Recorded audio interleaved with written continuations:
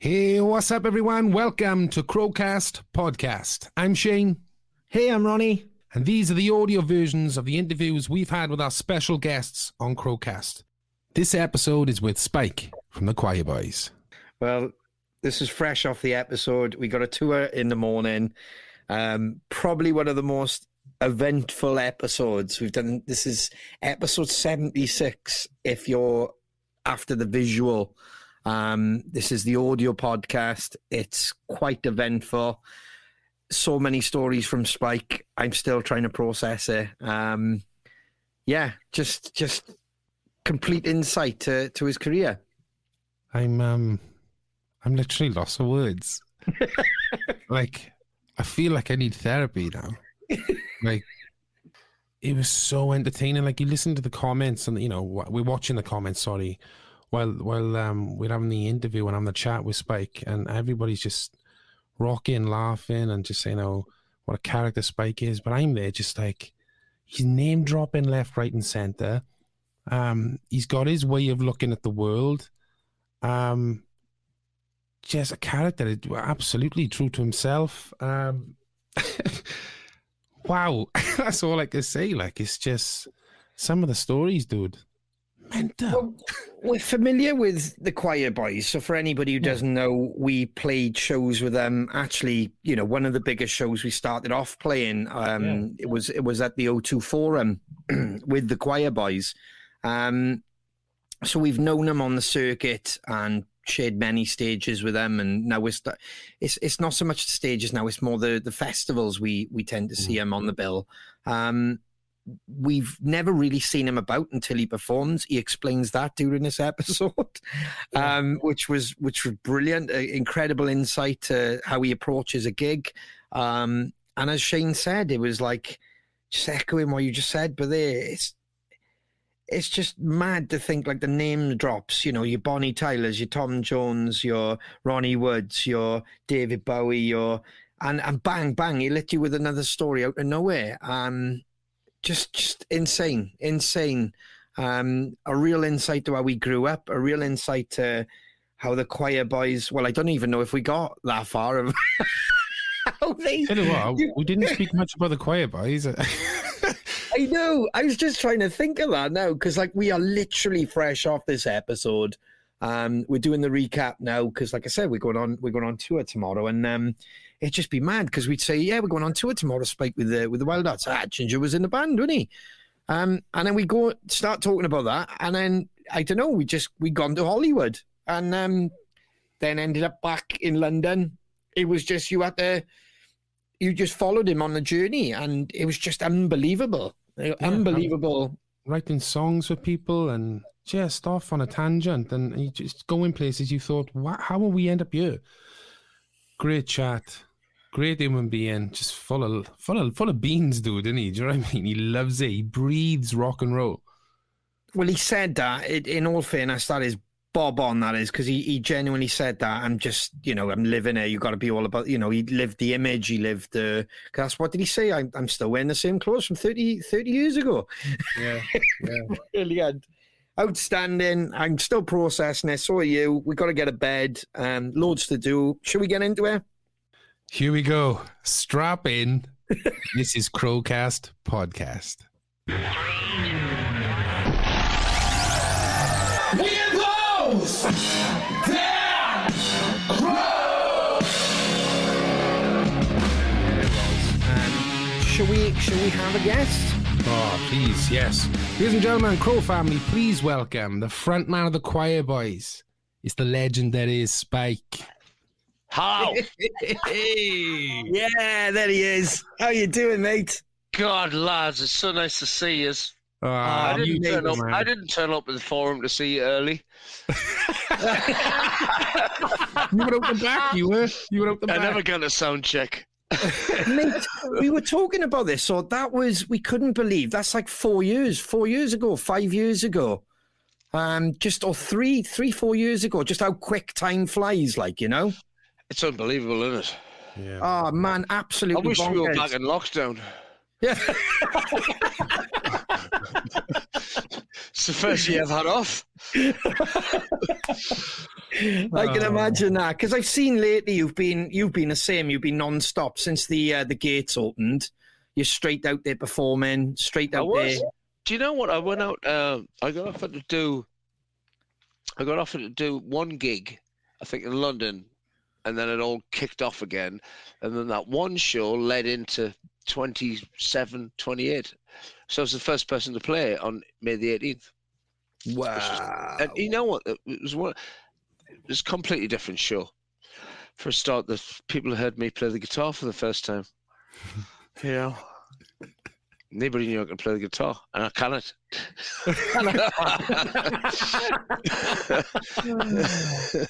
How are you guys been anyway?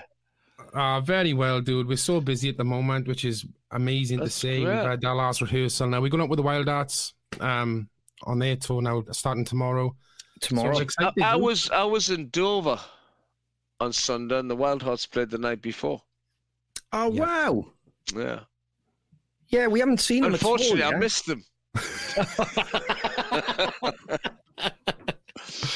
But Yeah. Ginger used to be in the Choir Boys. Yes. Yeah, So, yeah. You know, That was Way the back early when. days. That was the early days, that wasn't Yeah. it? he came when we were in. God, it was like, I mean, people forget that we started in, I think, 84, 85. And then he played at Hammersmith when we played with Guns N' Roses Guns N' Roses, yeah. and at the Marquee. And we went through a lot of you know, can Yeah. you swear in here? Yeah, course you yeah, yeah, yeah. Oh, really? I don't swear. And now we had he's a lovely guy. He's a fellow Geordie Of course, yeah. and Danny McCormack. I heard you talking about my other mate, Chris McCormack, earlier. Yeah. Yes, When I man. came up. Yeah. Yeah, well, He's a we good guy. just Three bumped Colours into Red. him. Yeah, we just bumped. Well, that's one of our favourite bands growing up. That was Three Colours Red. Really? Yeah, Yeah. honestly, man. Had you never heard of the music before? Yeah. We'll tell him when we see him tomorrow. Yeah, he can't play a minor chord, but that's a good thing. That's a good thing. Yeah, we're catching up with him. I think we're seeing him Thursday when we because we're playing the Electric Ballroom with the Wild Arts. So Oh, brilliant. Say hi to Danny and Ginger and CJ and everybody. yeah, man. Yeah. But yeah, Because, I spoke to Danny the other week Yeah. when he rang me up. Why are you nodding your head? He still lives in Newcastle. I've been up in Newcastle. I've been up in Northumberland all the time though. So when I'm in Bedford now, is that where you're based now? Yeah. I live in the Lenny Henry suite at the Premier Inn. Don't we all? Don't we all? We all live there, man. Jesus Christ. It's a big bed. Ron, I was there last Ron. night in Dover.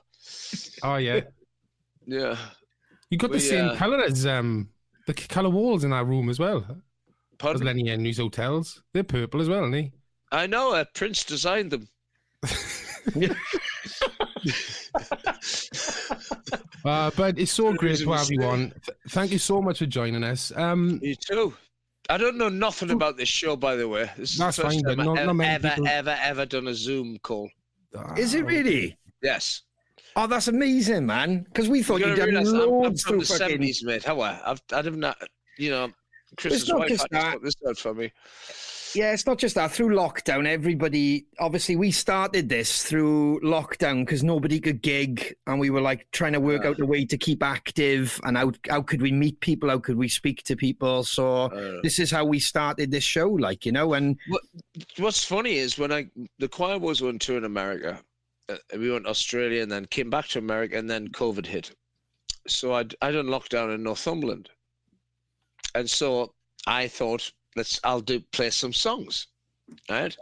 But my sister is worse than me, and everybody was like, so I'd do stuff on the internet, and they'd go, "Can you please turn them the right way up?"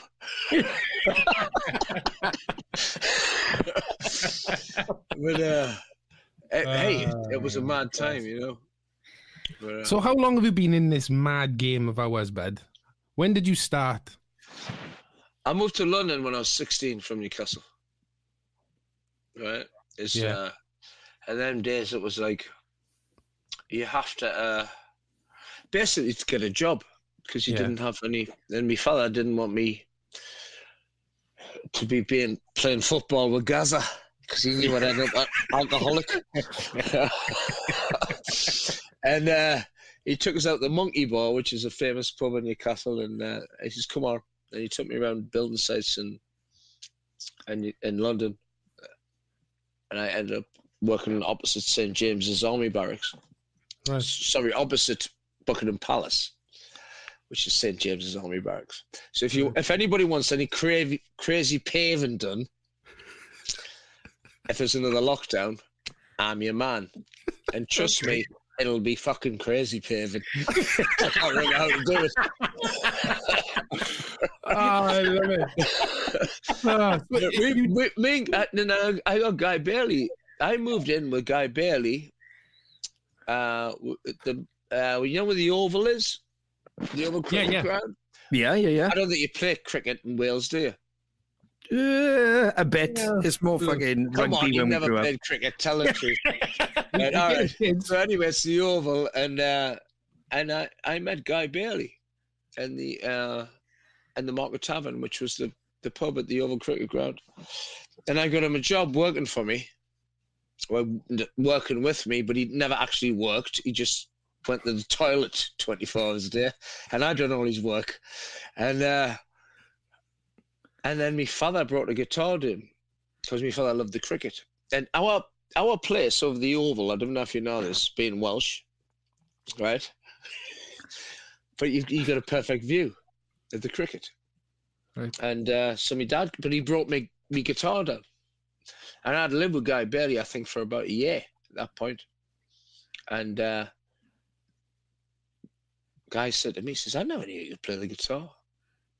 And I never knew the guy could play the guitar. Right.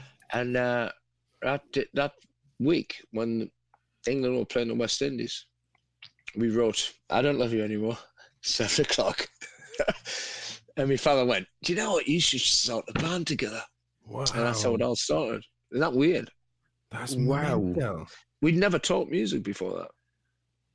And then that's how we ended up, supporting all the punk bands, all the, it was like, I had the name The Choir Boys, spelled CHOIR.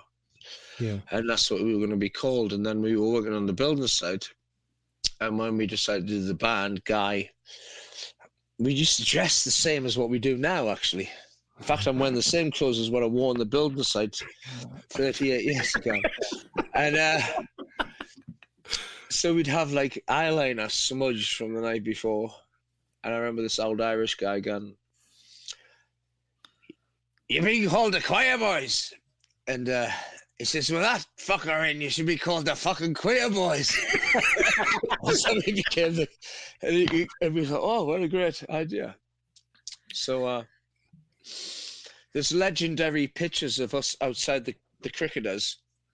It says Queer Boys A Go-Go, with a big spelling mistake. But yeah, that's how we started. Once, we were making a lot of money. It was great money. We didn't have to pack, but we'd been playing. Obviously, we'd played with Tenpole Tudor. We played with, so many bands that you would never think that we. That's what I say to young bands now when I meet them. Get yourself a good agent or get an agent. And we had I'm sure that you guys done the same. We had a yellow Bedford van and we'd sleep on the bloody amps and, So did we. We had a yellow van as well. That's incredible. That's incredible coincidence. When we started off 16 years of age, we used to get our mate's old man to drive us to the gigs while he could, until one of the band passed their test, and then we had the yellow van then. So yeah, that's so fucking mad how you said that. Yeah. And it was like you'd be in the back of it, sleeping on the amps, And then all the petrol fumes would come in, and you start hallucinating. we used to make. You remember them palm machines? Well, you know, at service stations. Yeah. We used to nick one of them per night and smash them up on the side of the motorway so we could get all the 10 pences out. And then when we first started, we'd be like, because I grew up, my father always owned hotels and pubs and everything, so I grew up playing pool. So I'd always play the owner. If there's a pool table there, I'd let him win the first 3 games, and then the band would be sneaking around the back, nicking the bottles of Jack Daniels, nicking everything. And then I'd play him for quadruple the money, win, and then would head off. But many a time I lost. Just drunk. You know, this is when we were kids, but we had such a blast. Them were the days that made our band, I think. Yeah, for sure. That's how it was like an apprenticeship of how, you know. Yeah, and we're still playing the same songs today. It's incredible, but it's incredible, dude. The history of the band and how far you've come and stuff. But I want to go back, dude, if I can, before you even met Guy. So when did you know you had a voice? That unique voice that you got. Like, when did you know that you could sing that way? No, well, my dad, as I said, my father owned hotel. We lived in. He grew up in the hotel. I grew up in the hotel trade, and my dad he had the Wheel Inn, which is now the Buzz Incline. He had the Rex Hotel, and we had this place called the Roman Lodge in Corbridge. And I grew up in Gateshead, but he got me. I came in the 70s. He used to have guitar lessons at school, and I came back one day and I could play like 3 chords, and my father was like, he just thought it was incredible that I could play the guitar. And then he got me private guitar lessons, and I was classically trained from the age of 11. So that's how it all. Right. But I never. I'd play in the restaurant at the hotel. Okay. Instead of having peeling the spuds and washing the potatoes, I thought it's a lot easier for me to play the guitar in the corner of the restaurant, even though everybody would go, "Who's that little girl playing the guitar?" But actually, when we started the first rehearsal that we had, and we wrote, I don't know if we'd written "Stop Right There." We'd written about 5 songs in about a week, and then we went up to Brixton because we went to the community centre, and it was £1.75 an hour for rehearsals, and I was the guitarist, and we were looking for. We were going to look for a singer, and then I broke all the strings on my guitar, and Guy said, "Well, you've sang these songs. Why don't you give it a?" But I'd never sang through a real mic. And I'd be doing a song called Hates to Please. And then all of a sudden it was like, "Baby, baby, baby!" Yes! Wow. Yeah, it was really weird. So I became the singer. That's fucking brilliant. Did you know is that something you wanted to do though, Spike? Or was it something you just wanted to be the guitarist? No, I never ever thought that. I want, at the time I was before I broke my leg and my arm, I was playing, I was in Newcastle reserves, so my dream was to be a footballer. So, but obviously when I had all these broken arm, everything, I didn't come back as good as what I was, and then so that's when I had to move to London to get a job, basically. And so people always say it's like, me and Gazza have lived a parallel life. Except I can carry on now. Wow. That's mad, dude. Like, yeah, it was weird, man. It was and then the most wonderful thing is later on in my life, I ended up playing St. James's Park with the Rolling Stones. Yes. So the first thing I'd done was I went straight on the number 9 peg.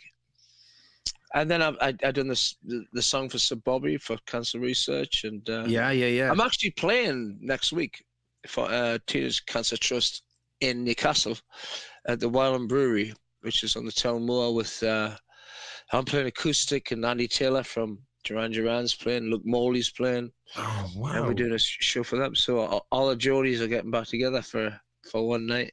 Is Gaza going? He's in Italy, pissed, isn't he?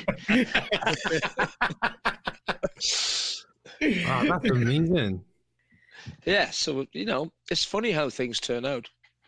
Yeah. It's incredible, man. So when you were all down in London, obviously that was your hub then to go up and down the country, build the band, get an agent, and that's how you started getting those awesome slots then, was it, man? Or No, we had an agent, Adrian Purser, yeah, who got us on, like, we played with, we would just play with anybody. In them days, you played all the universities. Yeah. Until we got banned from being called the Queer Boys and got protested about so much. But we would play. And one thing was we were, when we lived in London, you had the Marquee Club. Right. And luckily for us, Bush Telfer, when we'd done one demo and we'd take it around every cassette. We'd take it around every club. From Dublin, Castle, and Camden, everywhere. Nobody would give her a gig. Mm. And then one night we got a call, hey, you guys, can you play tonight? Straight there, And then we became a steady act at the Marquee Club. And then when it was at the Marquee Club, it was really weird because when I grew up in Newcastle, you had the Mayfair, right? You had the Mayfair, and that would go on to like 3 or 4 in the morning, And in London, believe it or not, at the time there wasn't a rock club. There was no rock clubs. You had the Marquee, but that finished at 11. Yeah. To get in the San Moritz, you had to be a member, and that would go on till 4 o'clock in the morning. And then there was a place called Gossips on Dean Street, and I knew Clive from Doctor and the Medics. And he would do the Monday night, and then me and Butts, who was in a group called the Babysitters that we played with a lot at the Marquee, we went, why don't we start a rock and roll club? And that's how Butts and Spikes and that lasted for like 7-8 years, and it was the only rock club, believe it or not, in London until other people cottoned on to the idea. But that club paid for all the choir boys' rehearsals, it paid for the equipment, it paid for everything, and that was the whole idea behind it, So it was just, when you're a kid, I was only 17, 18 at that time, and you have to think of ways to make money to get your band going. And that's what we did. It would have come up with some brilliant ideas. We'd have Christmas in August. Sounds like fucking heaven to me. That's brilliant. Yeah, and then there was a little stage, and it's funny enough, Wolfsbane and a lot of bands, it was their first gig. We used to put bands on as well, and if we were doing really bad, we'd put rumours around that really famous people were coming down. But it was packed every night. It was great fun. That's it's incredible. Probably some of the best memories I have of when I lived in London. It was a wonderful time.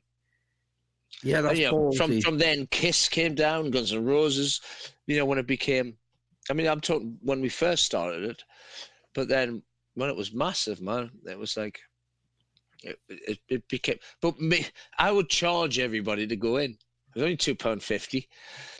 And when Kiss came down, they were like, we should be on the guest list. I went, can you not afford £2.50? Sorry, there's no guest list in this place. Because the equivalent was a Cat House in LA.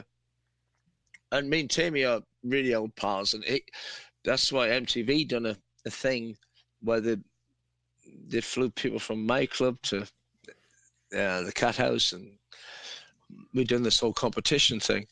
I'm sure the Americans were over the moon to have to come to bloody to London to the shithole that was Buster Spikes Club next door to a brothel.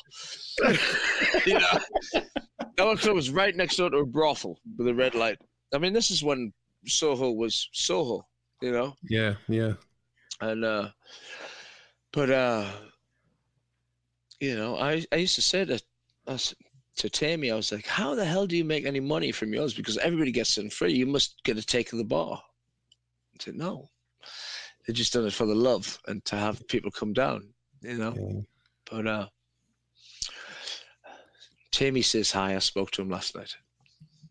And like you said, that just made enough to fund the choir boys then. Well, it did. I mean, it was like that paid for rehearsals, and we used to rehearse then, believe it or not. Yeah, we did, and it was good fun. You know, I wish that a lot of young bands that we play with now, they have no idea what we went through or that. But that is your apprenticeship, and you've got to do that, and then you find out whether you're a man or that's it. You're going to pack in and live with your girlfriend for the rest of your life and get a proper job. You know what you're going to do. If you're going to be in a rock band, that's your life, you know. Yeah. And that's how we dealt with it, basically. But it was a good way of making money for the band. Huge press came out of that, and huge, because all the journalists from Kerrang would come down, and that was the in place to be. So it was a really good idea at the time. So that's what we done around, and it lasted way after I think it lasted 8-9 years. Wow. You know? Wow. It was great. Some stunning birds down there as well. You should see them now. Oh man, that's so funny.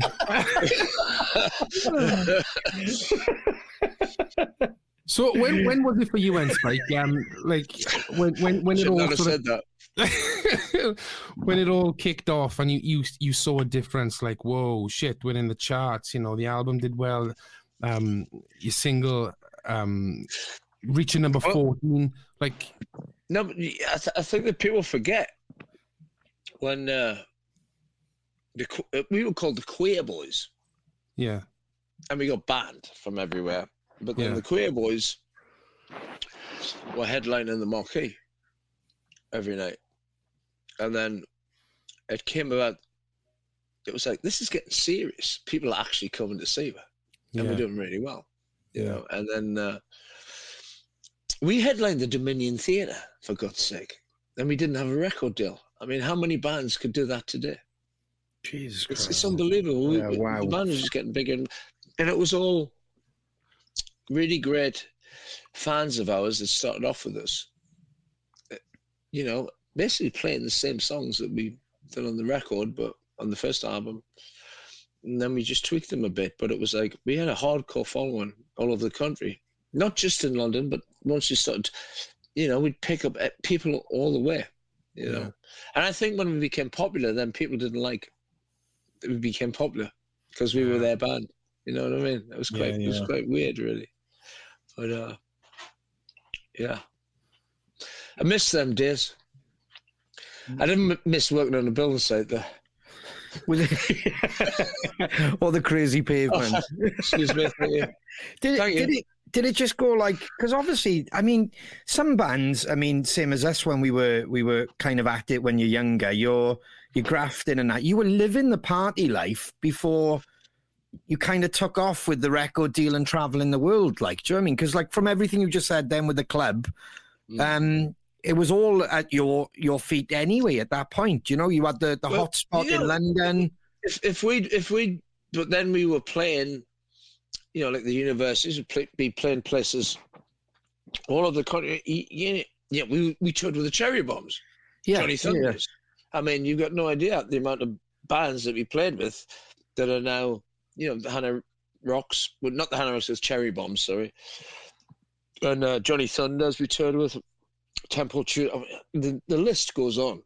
Yeah. I mean, Doctor and the Medics we played with a lot. And then when Clive and Vom and all the lads when they got Spirit in the Sky, it was like, oh my God, you can actually do this, you know? And, but God, man, it wasn't just a couple of years. I mean, I remember my father turning up so many times with crates of beer for sandwiches. We had no, absolutely nothing. So it's like, I think that's, luckily we all had good families behind us, and that they knew that there was something good going, You must remind me to repay them all. No, I did. First thing I'd done. Yeah. Oh man, that's incredible. Oh. It's really, honestly, I didn't know it started like that. I didn't know about the club. Well, what happened was we were playing, and I remember we were going to do our last ever rehearsal, and Ginger was in the band then, and we were going to do our last ever rehearsal because we were like going, we've headlined the Dominion. We've done all these massive shows when we couldn't get a record deal. And Nigel Mogg, who was the bass player in the Choir Boys, his uncle was Phil Mogg. Yes. Right? And then from UFO. Yeah. And Phil Mogg was our saviour, and he came down I'll never forget, he came down to our rehearsal and we went, this is going to be our last, we're just at the point of giving up. Do you know what I mean? We're like, nobody's going to give us a deal. We're not going to get anything. And Phil Mogg turned up there. And then he walked into the rehearsal studio with 2 carrier bags full of booze. And I says, that's the last rehearsal. He says, I'll tell you what. He says, I've got your show split up after you've played with Guns N' Roses' Hammersmith Odeon. And he was our first manager, proper manager, Phil Mogg. And that was the first show we got you. He got us the gig at Hammersmith Odeon with Guns N' Roses. I mean, we'd played with Guns N' Roses played the night before the Choir Boys at the Marquee. Yeah. So we all got to know each other, and we were really good friends and everything. But Phil got us the show. There was Guns N' Roses, Pastor Pussycat, and then we opened up. And what he done was, which was absolutely incredible, Guy had lost his guitar, so he didn't have a guitar. We didn't have any amps because all amps and that. And he got all of UFO's. He put all of UFO's crew down, right? Give us all of UFO's equipment. And I remember they all came in, they're all like, he had about like 5 roadies. We'd never had roadies before. Yeah. I remember Duff McKagan turned around to me and goes, my God, you guys are so professional. We're like, unbelievable. It's like, but that changed our lives after that show. Wow. Really Wow. So that So was the show that turned it around. Yeah. That's why I sing Misty Green and Blue every night for him. Phil Mogg got up and played with the Choir Boys. We always had to play Doctor. And when you think about it, when I grew up going to the Mayfair in Newcastle. Yeah. Or the Newcastle City Hall. When I was a kid, you'd go to see anybody. And I'd seen UFO with Girl, Phil Lewis. It's funny how things all come around. And I mean, Phil are, still great friends to this day. We speak every day. But it wasn't for him. We wouldn't have really, that turning point, as you say, that was the major thing when we played Hammersmith. And then every American manager, and we had we'd got a deal off a company called Survival Records, and they paid for a demo for us, and then it was There She Goes Again. And when that became successful, they were an affiliate of EMI. And we got a letter through the post saying, EMI have picked up your deal for £1. And then Sharon Osbourne came on the scene. So it certainly wasn't £1 by the time she'd finished with it. So it was all... honestly, man, I could get on for hours. You've got no idea how much we'd been through. What was she like to work with, Spike? Was because that would have been early on in her career, would it? Or early on in her career? Was that early or no? Or She grew up in the business. Her dad was. yeah, because of her dad. Yeah. Her dad. Yeah. Better not mention her. She might come round and she might come round your house.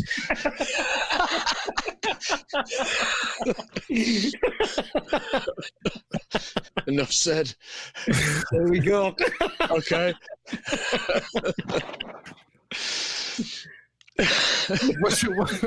No, but what was she like, dude, to work with? Was she as ruthless? Brilliant.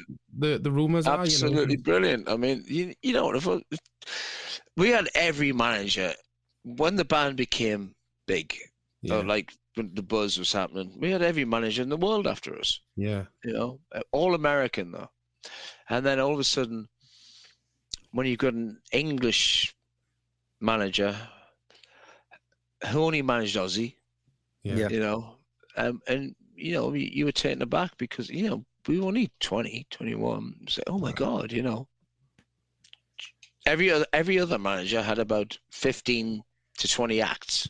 Yep. You know, Metallica's people and all them other, you know, they all managed American acts, and we thought, well, it'd be great just to have because, you know, we didn't want to. We never looked at ourselves as going to America and doing that, but and we thought we'd get lost in that whole, and there was so much going on because we were involved with Survival Records. They were brilliant people at Survival Records, I must admit, but we had to make a decision, and Sharon was our choice. I think anybody would have went with Sharon at that point. You know, you guys know, if you're in a band, you know, you get lost within 10, 15 bands. And she only had, she had Lita Ford as well. Found out later, but she, you know, Sharon kept she just didn't do the we could have toured America non-stop, but it was like she obviously, with her experience, it was like Europe, Scandinavia, get on them tours, you know. And you know what? If we hadn't have done No Lamb, that's our bread and butter today. You know what I mean? We still go to America. We still do the rock cruises, and we just finished a tour before lockdown. But hey, she knows what she's doing. You know what I mean? Yeah. You know? Yeah. And if you think I'm going to say anything nasty about her, stop laughing. Wait for the book to come out. Yeah. I'd buy that, let me tell you. Oh, 100%. So how long was she a manager for? She would have been our manager for about from 89 till 89, 90, 91, 92. And then Steve Barnett and Stuart Young, who managed AC/DC, took over. Yeah. English guys again. Yeah. And they were great. You know. How could I turn down somebody who sorry. It's all right. I don't wear it in ears. I just fell off my feet. That must be a singer thing, because I'm not great with the in-ear monitors either. Who you know what? She talked about monitors, right? Yeah. When we played with Bernie Tormey and Phil Lewis, I'm at Chris Hyman's house tonight, and he was in Tormey. So it was Phil Lewis, Bernie Tormey, Phil Lewis was in there, and Chris Hyman, and we were playing this. We played a lot of shows with Bernie. Yeah. I'll never forget being in. We were playing this terrible place one night, right? And Phil Lewis goes, "Right, Spike, come with me. I'm going to show you." Right, so he takes me into the owner's office, and he's sitting there smoking a big old cigar, right? And Phil Lewis goes, "The PA is shit. You have to get a new one. It's absolutely shit. There's nothing coming out. We can't hear a word." And the guy looked at me and went, "If it was good enough for the Beatles, it's good enough for you." So That's how we used to play. Do you know what? To this day, I can't even tell if I've got a monitor. As long as I've got my key, I'm fine. Yeah. Yeah, because you said I've never sound checked in the Choir Boys. I think since '92. Well, we've done. I don't know how many shows with you now, Spike. We've done a few. You never see me, do you? No, we see you. We see you later on. You've come like we did one in Puthcall, and I know you popped in a dressing room. You're like, all right, lads, and that was it. We didn't see you then, but yeah, we don't see you in the sound check, so that makes sense now. Like, do you know what I mean? Yeah. And well, I need me rest. Yeah. Has there ever been like? Has there ever a gig where you go on stage and go? I know that I always make a point of coming in to see all the young bands that we play with, because we were treated so fucking badly when we were starting.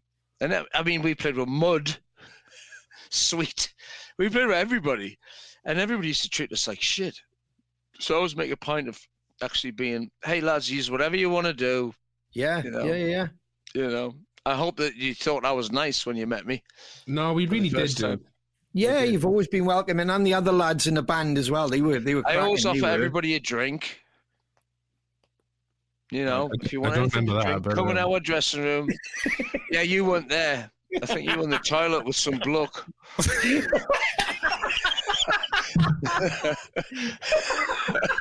Well, that's going to start a few rumours. No, man.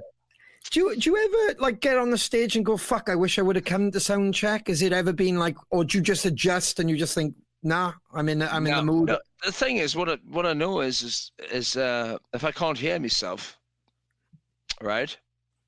I always ask the audience, "Can you hear me?" And if they can hear me, then I know how to pitch me songs, and I don't overdo it, because I know that I can't hear myself, but they can. So that's the way I've always done it. It's like I played for years with, Guy Bailey and, a few other guitars that are just so loud that your ears are nearly bursting. Yeah. So it's if they can't hear me, then nobody gives a shit if they can hear the singer, do they? It all depends what I say in between the songs, then I get them all back. That's brilliant. But that's the thing the hardest thing I always found when we were, it was like you had to have an attitude to like, to make the audience like they either loved you or they hated you, or you have a fight with them, or you know what I mean? And it was like, that was the way that I think singing was the least of me worries. It was like controlling everything that was going on. I mean, all the shit that was going around us, and you have to. It's not being a stand-up comedian, but it's being like, give me a yeah. Yeah. Oh, whatever. I don't know. You got to go and get everybody involved. Yeah, reading the room. Yeah. I remember when we played with Bowie. We played with Bowie on the Glastonbury tour, when we were on tour with Guns N' Roses, and we had a day off, and we played with David Bowie in front of 100. I think it was more than Donington. It was about 140. I'll never forget. Everybody was sitting down. Everybody was sitting down, and they hated us. And after the third song, I says, "Do you know what?" I says, "It's not my fault. We've won 2 world wars."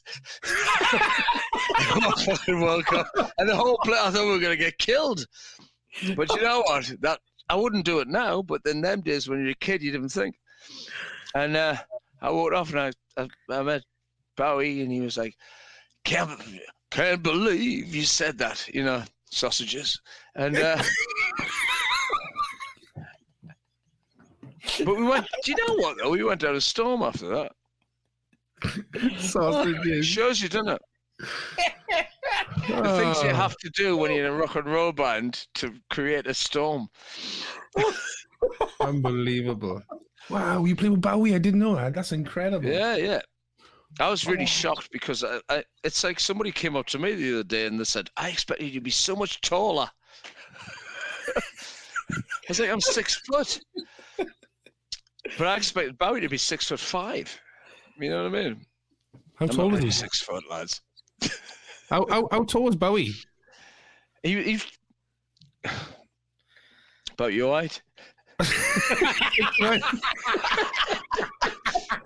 But a lot skinnier.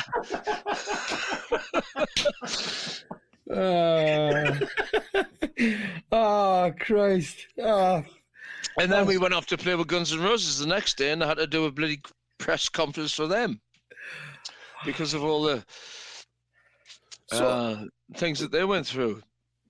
So, where was your dad then, Spike, in that time? You know, you with Bowie, Guns N' Roses. Do you think you made it? Are you in? That's incredible. Where's your mind at in that time, bud? Are you thinking we've made it? This is going to be the next sort of 5-6 years? You never think that. You never think that. Yeah. Me and Guy Bailey would we'd be in a hotel room every night, and how can we make the band better? How can we do this? Because we started off, we had a plan, and we were like, going, we're going to. I mean, the only thing that from even the way we dressed, you know, it was like Steptoe, son. You know what I mean? And at that time, we couldn't afford clothes from anywhere. Yeah. So you'd get like old pinstripe jackets, Carnation, and everybody used to come to gigs dressed in a Carnation waistcoat. You know, I'm still wearing the same clothes I was on the building back side. then. Yeah, you know. But it was a good idea at the time, and so many people come up to me now and they go, "Have a look at this picture," and they're wearing a Carnation pinstripe jacket. I met my wife at your gig. You know, wow. We've got 3 kids. Yeah. And I'm like, don't fucking blame me.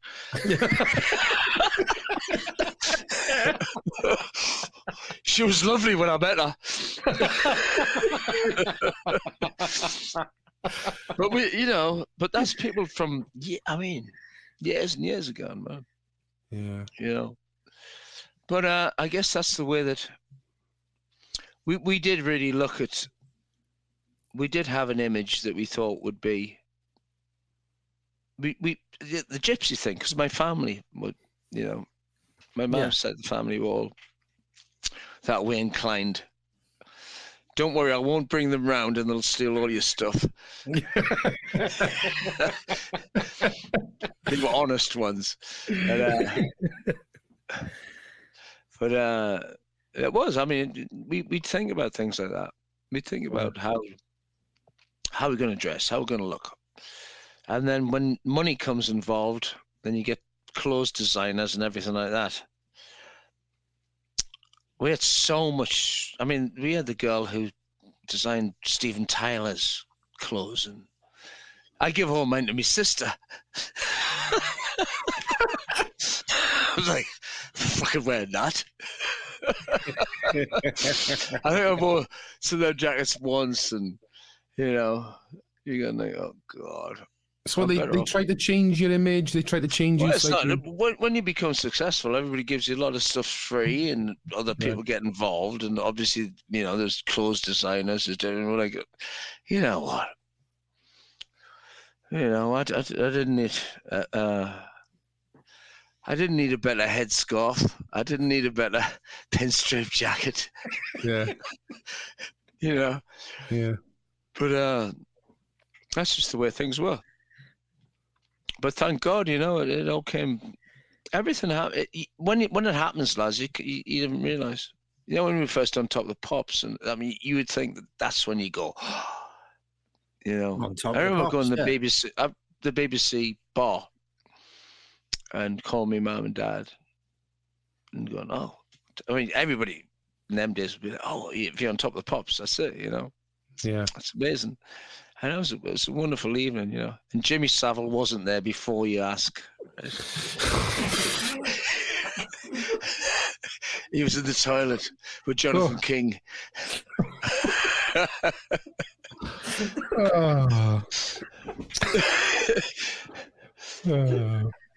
But do you know what, though?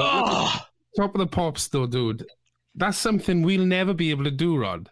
Top of the pops. Do you know what I mean? know, and we grew up with it, and I know it's incredible. It's incredible because we did come in at that era where we had to put our own posters up.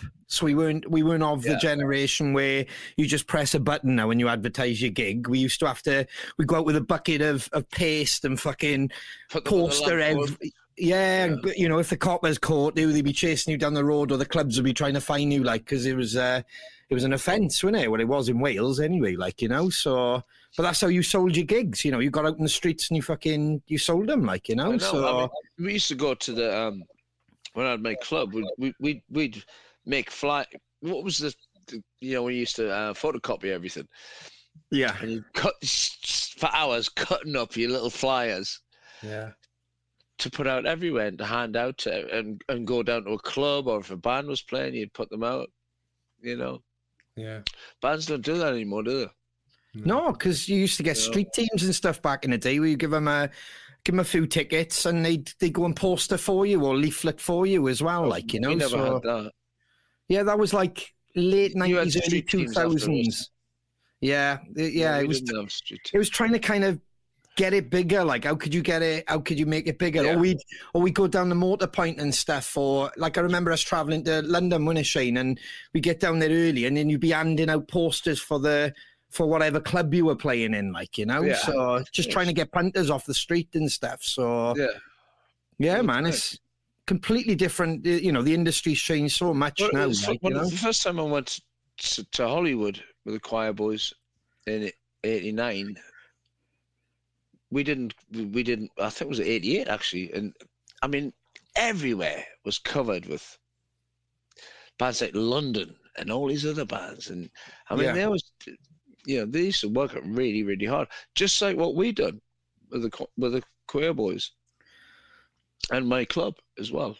I think my club was more widely known than the band. It was ridiculous. We really worked hard on that, you know. And we did do shows down there as well. Not the Choir Boys of the Choir. We'd have different people up. Bruce Willis played harmonica with me one night. No. No way. Yeah. And I still made him to pay to get in. £2.50 or £2.25. Yeah.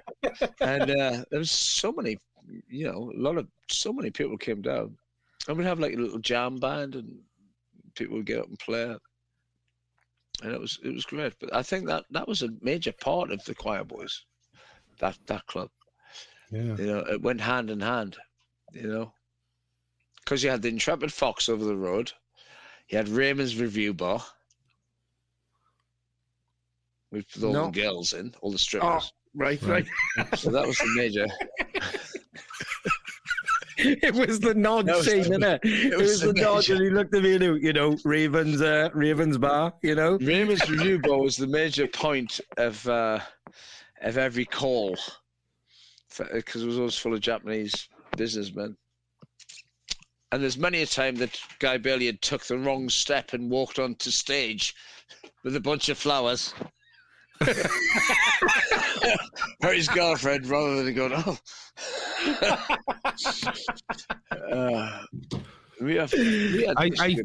Clearly, Spike, I think you should open up another club, dude, by the sounds of it. Yes. Well, the last time I was there, you know, they offered me a couple. I'm too old to do it now.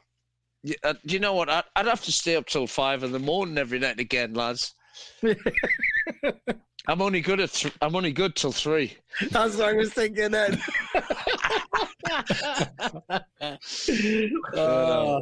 I'm just happy I'm still around. Yeah, although man. I could have finished when I was 28. That was for Tyler, right? You know Tyler, Dogs the More. Yeah. And we were really good. And I remember on my 28th birthday, I was living in Hollywood, and I don't know how he got my number, but he got my number on my 28th birthday. And I picked up the phone. This is before mobile phones. He went, "Ha! You're not going to be a legend."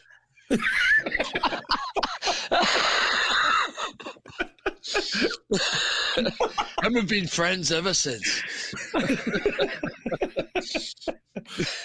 And didn't join the 27 club. I fucking tried hard though. Yeah. So, you know, I'm doing another thing with Tyler as well. So we do the Hot Knives once every 5 years. Spike and Tyler's Hot Knives. So we're going to be doing that at some point as well. Talking about His Majesty, Tyler. But yeah, we're going to be doing that in a bit. What else have you been working on as well lately, Spike?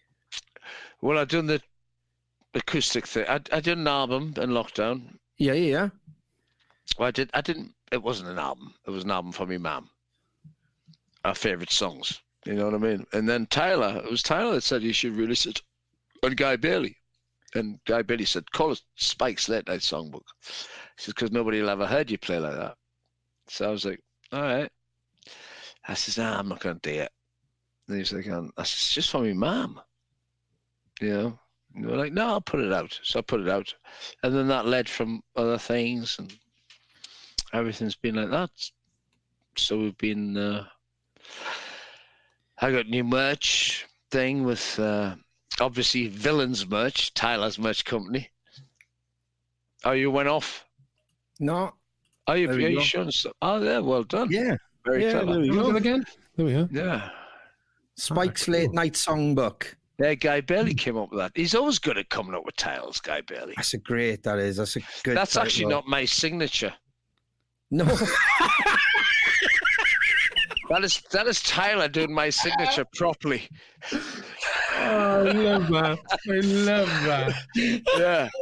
It's like, nobody can read your signature. So he's done his... I'm trying to copy my own signature now. See, I just put a little heart on the top. Oh, man. And then he got So-Called Friends. and very good. Yeah. There it is. That's songs with Frankie Miller. So-Called Friends was done after I'd done It's a Treat to Be Alive. My first solo album properly. And there were songs that I had left over off It's a Treat to Be Alive. And I do a few. There was a time when, you know, it was like I was got very good friends with Annette Miller and Frankie Miller. And then I ended up doing the, you know, Frankie Miller, 100% pure Frankie Miller. So it was like, that's an album before that. So there's a great song on it called Cocaine.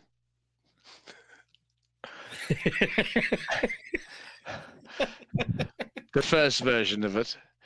And then the next version on the 100% pure is Ronnie Wood playing on Cocaine. Oh, wow. Ronnie Wood plays on like 3 or 4 songs on that album. And Simon Kirke, Andy Fraser. And unfortunately, Andy Fraser passed away before we were going to tour. Yeah. Luke Morley and Ian Hunter's on the piano. There's some great people. I do a duet with Bonnie Tyler. Oh, man, I got to check this out. I knew nothing on this. You never seen that? No. Fortune, right? The duet of me and Bonnie Tyler is the biggest song at this time being played at weddings. Bigger than Robbie Williams' Angels. Did you know that? I'm downloading this right now. You're going to have to download it. Wow. Yeah. That's incredible, Spike. Yeah. Yeah. And when I played it to my mom, right? I know I've said this a lot of times before, but when I did the duet with Bonnie, I played it to my mom. The first person I played it to was my mom. She didn't know about Ronnie Wood. She didn't know, you know, Ian Hunter is, but she knew who Bonnie Tyler was. Yeah. And she went, I played her the song, and she went, this is brilliant. Brilliant. One of the best songs you've ever done. She went, which bit's you? And I must admit, when I was mixing it, I was getting confused myself half the time. Oh, it's incredible. So you got to hear it, lads. And everybody's playing it at weddings. It's all over YouTube and everything. There's so many people playing it at the wedding because it's the most simplest and beautifulest song. And these are songs that nobody had ever heard by Frankie Miller. And it was like, it was my it took me a long, long time to pull this together, but I was determined not for people to, and hopefully I'll get to do another album because there's so many songs left that nobody's ever heard by Frankie. Yeah. And he's one of the greatest, he is the greatest singer and one of the greatest songwriters of all time. So I think that I was so honored that they asked me to do that. Fantastic. Yeah. Definitely. You've never heard that album? No. No. How I'll have be you got a definitely radio checking that show out. and you don't look? Do you not like look into the people that you're speaking to? Well, yeah, the Choir Boys, yeah. Yeah, we did, but yeah, I didn't know. Yeah, we would definitely be downloading that, mate. That sounds incredible. Did the Ronnie Wood relationship, is that from where like you met him with the Rolling Stones and it's continued from there, or We played with the Stones and Marlon Richard, who is Keith Richards' son, was he done the album of This Is Rock and Roll. He done the album cover and the whole artwork, and he's one of Nigel's best pals, and we all met up. And we all had a really, really good time, and we've since had a really good time. And then no, it was lovely. That you got to remember, Frankie Miller was a really good friend of Ronnie Wood's, really good friend of Stones, and unfortunately, Frankie had a brain hemorrhage, and he's still alive. Obviously, you haven't done your homework because you know nothing about Frankie Miller. No, because we're interviewing you. Yeah. Choir Boys. When I do my solo shows, I play a lot of Frankie Miller. I But can't wait to use off my solo album that I done, Yeah. and he's Rod Stewart's favorite singer. He's one of the. I think Danny. I think all my friends that are singers would go, Frankie's the best. Definitely. One of the best.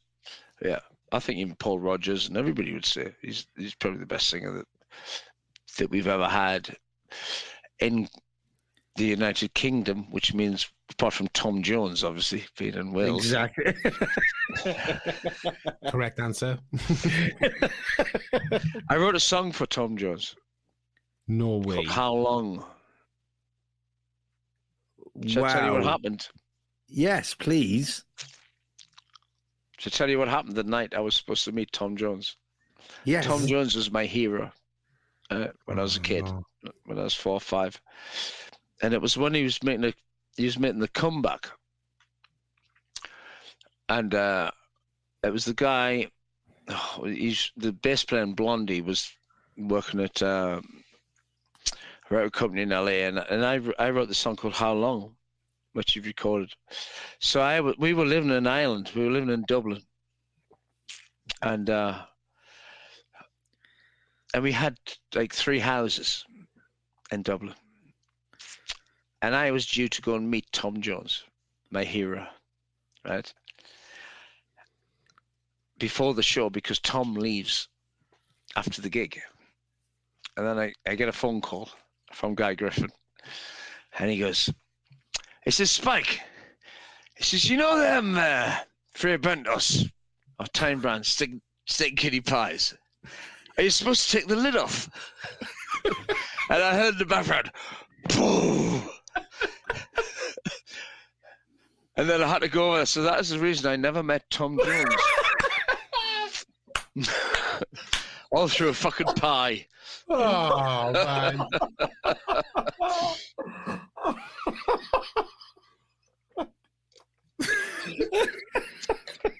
Free Bentos pie. So you can't make it up, can you? No. Well, the old hometown is the same. You see, the good thing is with you Welsh guys and us Geordies, you see, our grandparents all worked in the pit. Yeah. That's where we're all good singers. Thick vocal cords. Yeah. Well, that's what Jono taught me. Anyway, that was his view on it. Yeah. Ryan Johnson. He says, we've all got thick vocal cords to our grandparents working in the pit. It's probably true, isn't it? Yeah. Thinking about it, yeah. You know. But I'll never look at a free Bentos pie the same. No, not me, no. Not me. honestly, do you know when I turned up to see him, he had steak and kidney in his hair.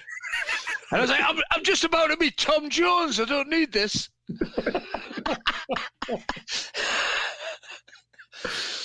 Oh, that's so funny. Yeah. So that's very rock and roll, isn't it? I shouldn't have mentioned that, really, should I? So, Is this live? Or can you? so you wrote the song for him. Did he get to hear it? Of course, he sang it on his frigging album. He's singing your song. We wrote songs for Tina Turner, Alice Cooper. We wrote quite a few. What do you mean things. we? Who's Me and Guy Bailey. Ah, right. Sorry. Right, yeah. A lot of songs. Some of them didn't get recorded. Some of them did. Some. Whipping Boy was originally written for Tina Turner. Wow. You know, the way the things are in the world at the minute, I'm not even sure if we can fucking play Whipping Boy anymore.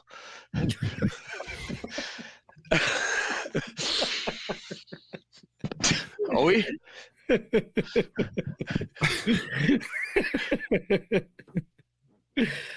That's incredible. I didn't know that. No, Yeah, I didn't know that.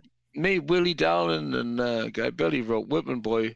We got asked to do a song for Tina Turner, and that was the song that we wrote. And then Sharon went, "It's such a good song. You should keep it for yourselves." I wish to God I'd given it to Tina Turner now. But now, I don't know. We'd probably be called fucking racists. I don't know. Yeah. But then I'm from Newcastle, so who cares? Man, you've educated us. It's only tonight, life, innit? I think that Muddy Waters and everybody else, we're only playing the blues and singing what life is about. Yeah. You know? Yeah, man. Don't you guys agree? Yeah, exactly that. You got to write what's true to you. Otherwise, it's bullshit. I always go by the motto of Chuck Berry. You know, well, not really by his motto, because he ended up being a really bad way. Yeah, he was a bit of a perv, wasn't he? And what was it? You know, drinking, rock and roll, cars, women, drinking. You can't go wrong, can you? Well, you can if you drink and drinking ballads. That's the best way. So when are you guys playing next? Tomorrow. Where are you Tomorrow. playing? Manchester. The Winehouse. Yeah. What songs are you going to play? Ooh. 7 o'clock. With the chorus or without? We'll go with. Actually, you we haven't got that long, so without. By the way, if you're going to do any Choir Boys songs, we're probably the only band that doesn't detune. Is it? I see what he's did there. Yeah. Well done. Sharper than me, ain't he? You have to explain that one to me after. I don't know what you're talking about, Spike. Oh yeah. I remember playing with Guns N' Roses, and we went up, and I was like, for fuck's sake, why doesn't anybody play normal tuning anymore? Yeah. Chuck Berry always did. The Stones do. Yeah. I said to the guys in the band, I said, the day that I detune, I'm stopping. You know. I don't what do you think so bad about it then? Because you can't. If something happens, you can't jam. Ah, You know what I right. mean? If something happens on stage, which usually does, you can't go into another. If somebody comes up and plays with you, it's like what happened with us. You know, Griff got up and played one night with Cinderella or somebody. I can't remember Cinderella. And he was in normal tuning, and everybody's like, "Oh, LA Guns, sorry," and they're all like 3 tones down. Yeah, I got shit. Yeah. Yeah, it makes sense. We're not 3 tones down. No.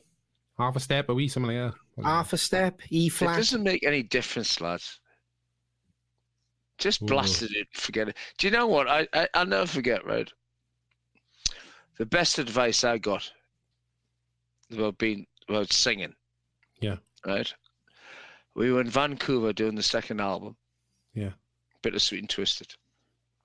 And I'd written a song, me and Guy Bailey had written a song called Baby Just Walk, Ode to You. And it was going to be an argument. And I'd met Kathy, the girl who sang, War Children, just a shot away on Tumbling Dice. Exile on Main Street. And I says, I'm going to see the doctor tomorrow. I said, I've got a really bad throat. Oh, I'm seeing the doctor. And she said, do you know what the best thing is for your throat? I said, so I'm thinking that she's going to give me this brilliant cue and show. Do you know what the best thing is for your throat? Have a massive line of cocaine, a large Jack Daniels, and don't fucking worry about it. So I've lived my life on that, lads. Well, tour starts tomorrow. Strap in. Here we go. Oh, Christ, that's amazing. That's the truth, that man. It's like, don't worry about it. Yeah. Just go for it. What is next for you, Spike? What have you got coming up? Anything coming up now?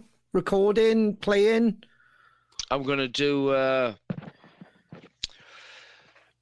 I'm recording another Spike's songbook for Christmas. I've got a lot of... The choir boys are obviously touring for a while. Yeah. If nobody gets COVID. And then I'm doing a thing with Guy Bailey. We're going to be... Do you know what? There's a million things going on. It's all going to be fun. I love that. Always busy. I've been so busy in lockdown. So it was like it actually got me playing the guitar again, and I'm playing in Blackpool. It's been filmed. I think that's on the 19th. Oh, with cool. me and Chris Harman. We're going to film the show because the shows have went down so well. Yeah. And I'm not doing so many. I only think I play about 3 or 4 choir boys songs. But it's all the bands that I've played with over my career and all the people that have influenced me. Oh, amazing. And I play a bit ragtime and different things, and so come down. Blackpool's not far from whereabouts are you in Wales? Bridgend. Don't give your address out, mate. No, Bridgend. You'd have Bonnie Tyler turning up.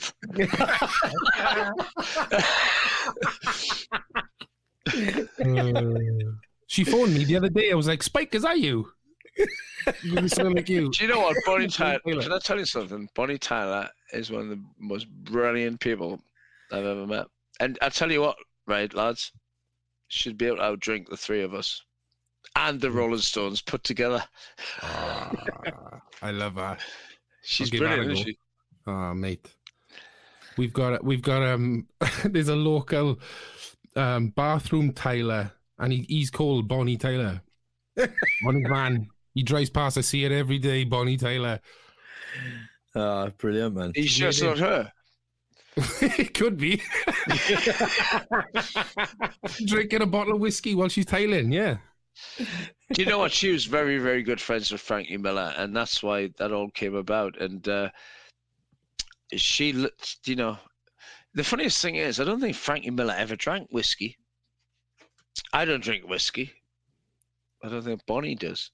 But it's good to mention it in songs. Have you mentioned whiskey in your songs, lads? Yeah, we have. In one song. Yes, we have. Yes. Yeah. Do you drink it? Yeah, I love it. What's your favourite whiskey? All the Jacks. No, that's bourbon. Yeah, well, true. Oh, come on. Bourbon. That's true. You are right, dude. Yeah, you're right there, actually, because I like Southern Comfort and all that as well, so it's not really Janis Joplin's drink. Janis Joplin's it? All right. That was her drink.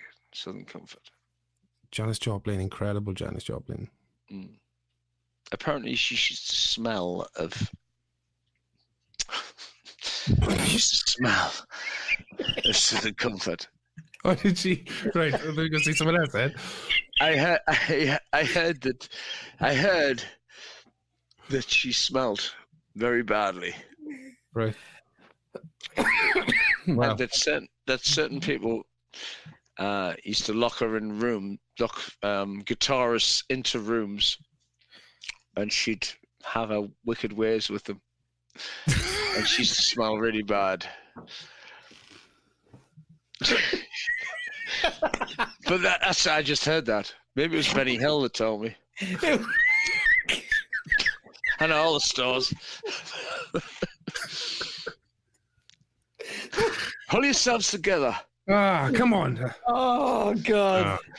I haven't Spike. laughed so much. I'm Honestly, talking about Spike. Janis Joplin, the owner of the fish shop in Newcastle. I'm not talking about the singer. Spike, it's been an absolute pleasure talking with you, brother. Thank you Thank so you, my much for doing friends. that. God bless you. Hey, I'll see you soon now when we play. Absolutely. Definitely, mate. Honestly, definitely. Do you mind if I don't come to fucking sound check? I'll pop my head around the door and bring you a drink, right? I tell you, there's two things you've done for me tonight, Spike. What's that, mate? I've looked at Free Bentos pies differently, and now I've gone right off Southern Comfort. I'm not going to lie. I know. Fucking brilliant. Spike, take care of yourself, and we'll definitely see you at a gig soon, mate. And we'll have that drink. We will have that drink. I'm looking forward to it now, honestly. Bless you. See you soon. care, Take care. Lovely to see Take you, care. lads. Thanks for listening to Crowcast Podcast. Don't forget, this episode is also available to watch on our YouTube channel. For up-to-date information on everything Crows, follow us on all our socials or visit our website, thosedamncrows.com. Tidy. Ta-da!